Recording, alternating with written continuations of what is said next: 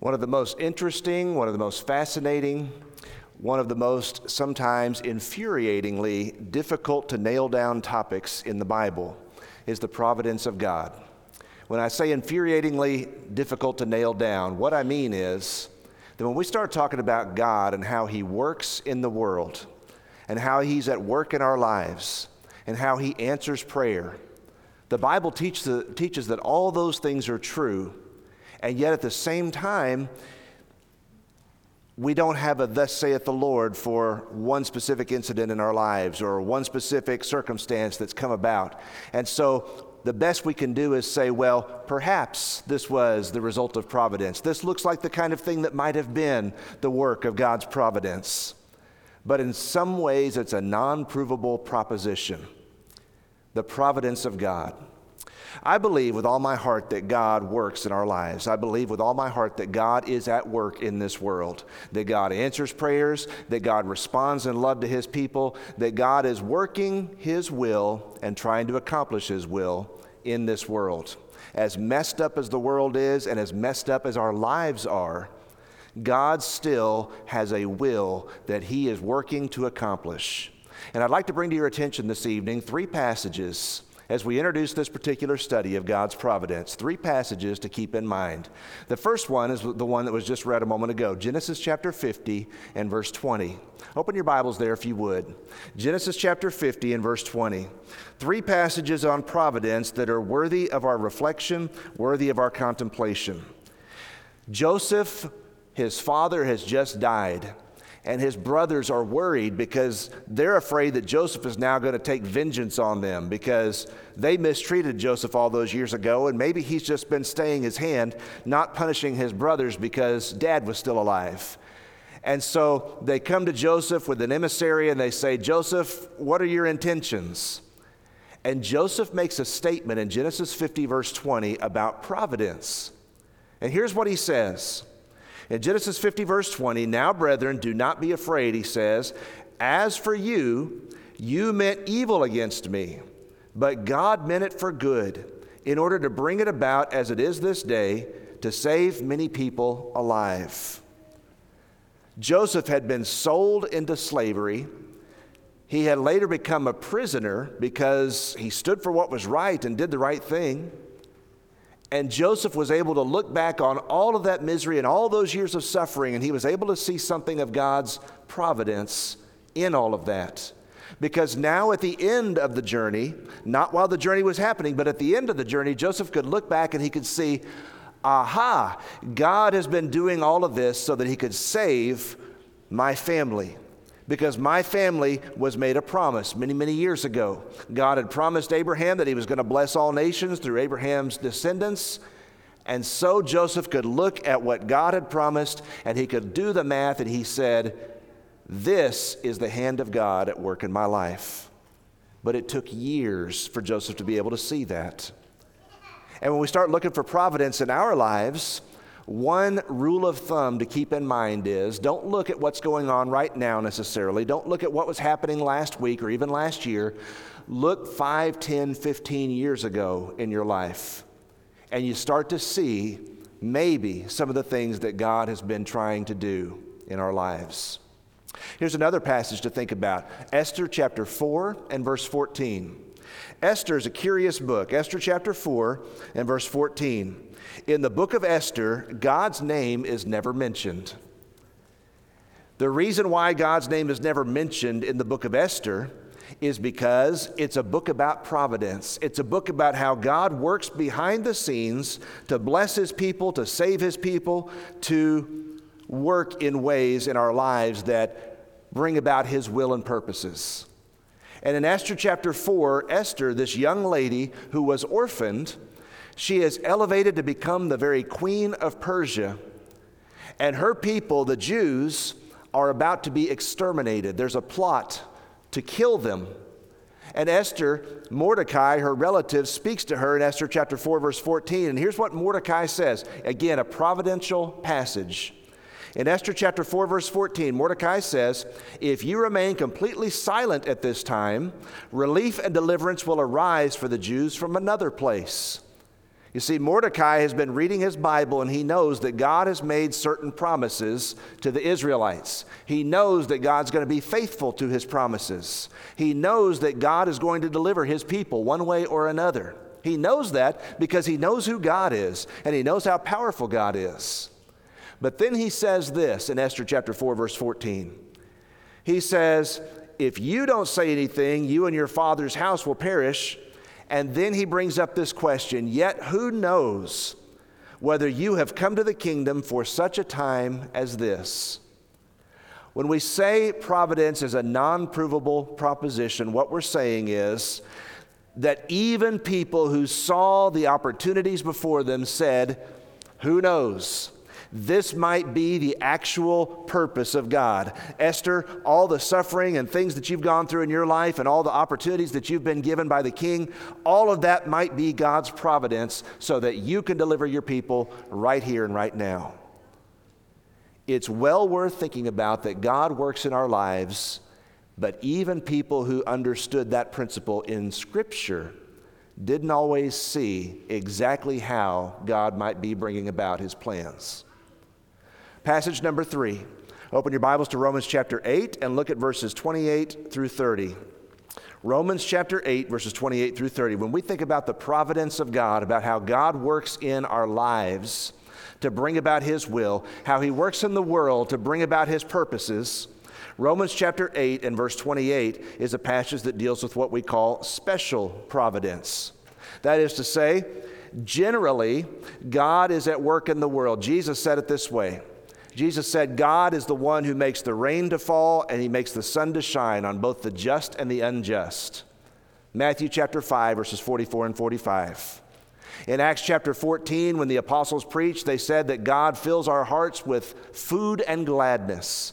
There's a sense in which God provides for all of humanity. But Romans 8:28 has to do with the people of God.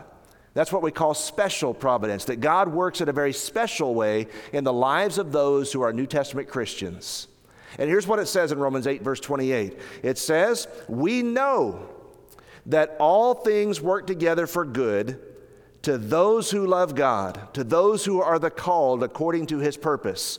So does this promise apply to everybody everywhere? No, it applies to those who love God, to those who are the called according to his purpose. It's talking about Christians. There's a way in which God is working in special ways in the lives of Christians, and we know this is true, and here's what he's trying to do. Look at Romans 8, verse 29. It's not just about making my life comfortable. It's not just about blessing me with all kinds of material blessings. It's not those things even particularly. What's God doing in the lives of those who love him? Look at verse 29, it tells us. For whom he foreknew, Christians, he also predestined to be conformed to the image of his Son, that he might be the firstborn among many brethren. Romans 8:29 tells us that what God's doing in the lives of Christians is he's bringing about opportunities and circumstances so that we can become conformed to the image of his Son. That's what Romans 8:29 says, so that we can become more like Jesus. And sometimes, if I lose my job, that might help make me more like Jesus. Sometimes, if a calamity befalls me, that might be an opportunity to help me to become more like Jesus. And so when we look at providence and we think about God working in our lives, sometimes the opportunities that are made available to us are difficult ones. Read Hebrews 12 sometime and talk about and think about the discipline and the chastening of the Lord that's being described there. God wants us to be like Jesus, and whatever makes me more like Jesus is good for me. All things work together for good to help us to become more like Christ. And so you've got 3 passages. You meant it to me for evil, but God meant it for good. A view of providence that looks way back in the past and starts to see how the puzzle fits together. You've got Esther. Who knows whether you've come to the kingdom for such a time as this? A possibility, an opportunity, and a clear promise from God that this is what he wants to happen. He wants somebody to save his people. Esther, you've got the scepter. You can go see the king. And then you've got Romans 8:28 and 29, where Paul writes that God is constantly interested in helping his people, all of his people, to become more like the image of his Son. Passages to think about concerning providence. God's at work in the world, and he wants to make you, and he wants to make me more like Jesus. So I want to ask tonight 3 questions when we think about the providence of God generally. 3 questions that are going to help us to maybe appreciate and understand just a little bit better what this particular subject is all about. Question number 1 is this.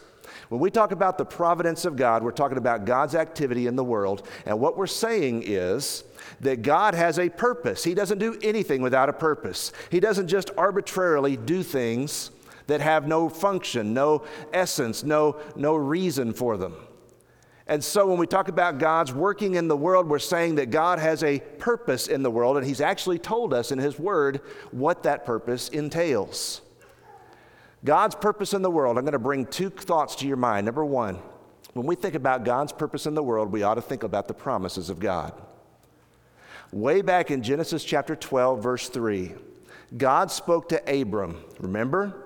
And he said, Abram, I want you to get out of your country, and I want you to go to a land that I will show you. And I'll bless you, Abram. I'm going to make you the father of many nations, and whoever blesses you, I will bless, and whoever curses you, I will curse. And in you, all the families of the earth shall be blessed. So God makes a mighty promise to Abram, and the promise is really about Jesus. It's about how God is going to bring a Savior into the world through the lineage, through the heritage of that man, Abram. And everything you read through the Old Testament, all of it relates to God's historical purpose in the world, how God was going to bring forth a Savior, how God was going to bring Jesus into the world, and all of God's providential workings in some way, shape, or form tied into that main purpose, that God wants to bring a Savior into the world. And the people who blessed the Israelites and blessed the people who were descended from Abraham, they were blessed. And the people who cursed them, they were cursed. Why? Because God had made that promise. And then in Galatians chapter 4, verse 4, the Bible tells us that when the fullness of the time had come, when God looked down upon the world and he saw that his purpose, the time for Jesus to come was ripe, it was ready, the Bible says God sent forth his Son, Galatians 4, verse 4, born of a woman, born under the law, to redeem those who were under the law. God sent a Son, a Savior, into the world. That was his purpose. And do you know what? That's still God's purpose even today. Everything ties into Jesus and to his church. Everything. What God is doing in the world, all of it has to do with exalting Jesus Christ, helping more people to know him. All of it has to do with the church, the body of Christ, Ephesians chapter 1, verses 22 and 23. All of it ties into Christ and to his church. When we ask the question, what's God's purpose in the world? God's purpose is for people to know Jesus, to find salvation in him, to become part of his body.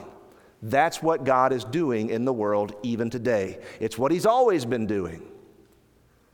Secondly, when we think about what's God's purpose in the world, think about the design. Open your Bibles, if you would, to Ephesians chapter 1. Ephesians chapter 1, and listen to why God has done all this. To what end has God decided to send Jesus into the world and to save people from their sins and to bring them into one body through the cross? Why has God done all that? Look at Ephesians chapter 1, verse 4. The Bible says that all this was done according to the good pleasure of his will. Ephesians chapter 1, verse 6. The Bible says all this was done to the praise of the glory of his grace, by which he made us accepted in the beloved. Look at Ephesians chapter 1, verse 12. That we who first trusted in Christ should be to the praise of his glory. You've got this expression, the praise of his glory, the good counsel of his will, the idea that God is going to be glorified when people turn to Jesus and find their salvation in him. In Ephesians chapter 1, verse 14, the Spirit is the guarantee of our inheritance until the redemption of the purchased possession, to the praise of his glory. Let me sum all this up. I'll just put a design there on the screen. What's God doing in the world? Historically, he made it possible for Jesus Christ to come into this world so that people who were sinners could be saved. And the reason why Jesus came into the world in order to save sinners is so that God could be glorified. It displays how great and how mighty and how majestic God is when you and I humble ourselves and we obey His commands and we live our lives for Him. It shows the greatness of God in our lives. And it also shows the greatness of Jesus Christ when we become more and more and more like Him. And so when we ask the question, well, what's God's purpose in the world? His purpose is to make men like Jesus, to help people to become more like His Son. Why? Because it glorifies Him and it saves us from our sins. And when we start looking for the providence of God in lives, we don't just look for, oh, there's a new job opportunity and maybe that's God's providence. Or maybe the thing that I've been really wanting and the item that I've wanted to possess, maybe that's God's providence that now I have the opportunity to possess it. It's bigger than all that. This is about the salvation of souls through Jesus Christ to the glory of God. That is what God is really all about. And that's what you and I ought to think more about, because the gospel really is for all. And it really does make a difference what we're trying to accomplish in our lives. What's God's purpose in the world? That's going to help you to see God's providence more clearly. Second question this evening then. What choices can put a person in the path of providence? And what I mean by that is, God has been working in the world since the world began. God has been working behind the scenes in ways that people can't see and don't always realize. And sometimes people are unwittingly used by God without even knowing it. Men like Nebuchadnezzar in the Old Testament. God used Nebuchadnezzar and God showed His glory, even though Nebuchadnezzar was an unwilling participant in all that. But there are ways in which you and I can volunteer and say, I love God. I love what God is doing in the world. I love Jesus Christ. I love the fact that He wanted to save sinners, and I want to be a part of that. And I want to be in the path of the providence of God, and I want to cooperate with what God's trying to do in the world. What kinds of choices can I make in order to be more in the path of God's providence? It's a question worth thinking about. Here are some suggestions. There are 4 of them. Number 1, you want to be where God is and you want to think about what God thinks about? Obey the gospel. That ought to be obvious, but sometimes it may not be. There are a lot of spiritually minded people in the world who have not obeyed the gospel. There are a lot of people who are favorable toward Jesus and they think that Jesus is a good person, and they might even claim that Jesus is their Lord, but they've not obeyed the gospel. They've not done what God says people need to do to respond in faith and obedience to the gospel commands. God has called us by His gospel. 2 Thessalonians 2 verse 14. God has sent His Son that we might not perish but have everlasting life. John 3:16. You want to be in the path of God's providence? Obey the gospel. Do what He asks. Submit to Him and live your life for Him. You know what Romans 6 teaches? Romans 6 teaches that when we become Christians, we also become slaves of God, servants of His. And Romans 6 verses 11 and 12 tells us that we're supposed to wake up every morning and we're supposed to present ourselves to God as His servants to obey. That's what it says. We're supposed to work in His kingdom, in His vineyard. And that starts at the point when we obey the gospel. Secondly, what choices put us in the path of providence? Love people. And I put an extra expression there. Love people in a way that honors God. There's a lot of hijacking of Bible terms that's happening these days. Society is hijacking words like love and like justice and things like that. Society is hijacking words that are Bible words, and it's reframing and redefining those words to mean very different things than what the Bible means. And so when we talk about loving people, we're talking about loving people in biblical ways, in holy ways, loving people in ways that shows and demonstrates that we understand this is what love is because our God is love. 1 John chapter 4, verse 8. That love is patient and kind and doesn't behave itself rudely. 1 Corinthians 13, verses 4 through 8. Love doesn't rejoice in iniquity, but rejoices in truth. You want to be in the path of God's providence. Love people in God-honoring ways. And by the way, that also means that we love our enemies. Matthew 5, verses 44 and 45. We make the choice out of our own free will that we're going to love and do what's best for people who we might be upset with, that we might be angry at, that are our enemies. It's providential when we start making those kinds of choices. Number 3, be in the path of God's providence, humble yourself. Hard to do. Extraordinarily hard to do. Open your Bibles to 1 Peter chapter 5, look at verses 5 through 8. In a book that deals with suffering, because we're Christians, we suffer sometimes. And Peter's writing about this in the book of 1 Peter. And I want you to notice what he does. In 1 Peter chapter 5, verses 1 through 4, he gives some commandments to elders. He tells them that when they serve, they're not supposed to be haughty and they're not supposed to be authoritarian. They're supposed to be gentle and they're supposed to be convicted by God's word. They're not supposed to do this out of a love of money, things like that. And we kind of stop at verse 4 and we don't notice that when it goes on to verse 5, it also tells everybody else who's not an elder how they're to behave. So look at what he says in 1 Peter chapter 5 and verse 5. Likewise, you younger people, that is, those of you who are not elders, submit yourselves to your elders. Yes, all of you be submissive to one another and be clothed with humility. For God resists the proud but gives grace to the humble. That's a providence type of passage. And what it's saying is that when I humble myself, I put myself in the path of God's providence. Because when I'm proud and full of myself and stuck up and I think I'm too good for this, when that's who I am, God resists people like that. But people that God gives grace to are people who are humble. It reminds me of what Jesus said in the parable of the Pharisee and the tax collector. You remember in Luke chapter 18, verses 9 through 14, the Pharisee stood and prayed and said, God, I'm thankful I'm not like other men. And the tax collector said, God, be merciful to me, a sinner. Jesus said one of those men was justified, blessed by God. It wasn't the Pharisee, though. Humble yourself, and God will bless you. Number 4, what choices put a person in the path of providence? Be generous. God loves a cheerful giver, 2 Corinthians chapter 9, verses 6 and 7.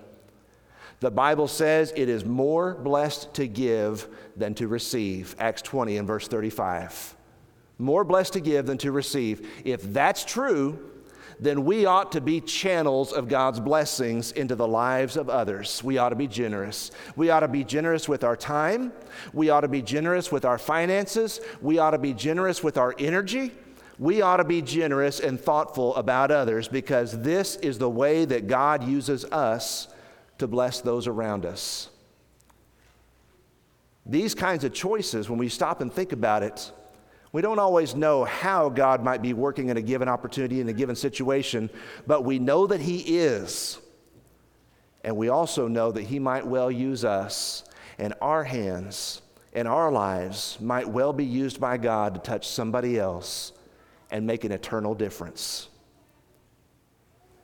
Number 3 tonight, questions. For what should I be praying? If we believe God answers prayers, if we believe that God is working in the world to help people to know Jesus Christ so that they can be saved and He can be glorified, if that's really what this is all about, this life is all about those things, then what kinds of things should I be praying for? Let me give you 6 suggestions. Number 1, we are commanded to pray for wisdom. And boy, do we need it. Open your Bibles to James chapter 1, look at verses 5 through 8. James chapter 1, verses 5 through 8. And listen to what James writes to his brethren. We are commanded to pray for wisdom. Wisdom is the ability to take knowledge and apply it properly in a given situation, and apply it in a way that's best. So wisdom means that there might be a lot of good choices in my life, but we're looking for what's best. What is best for the kingdom of God? What is best for people who need to know Christ? Those kinds of questions. James chapter 1, verse 5, James says, if any of you lacks wisdom, let him ask of God, who gives to all liberally and without reproach, and it will be given to him. There's a promise. Ask for wisdom and God will give it to you. Then it says in verse 6, but let him ask in faith with no doubt, for one who doubts is like the wave of the sea, driven and tossed by the wind. Let not that man suppose he will receive anything from the Lord. He is a double-minded man, unstable in all his ways. The Bible commands us to ask God for wisdom. There are so many questions that linger and so many difficult choices that have to be made in our lives and so many things that you kind of look at, these are two good options. How do I know what's best? Pray about it. Because in His providence, God promises that He's going to bless us with the wisdom we need to make good choices, wise choices. Second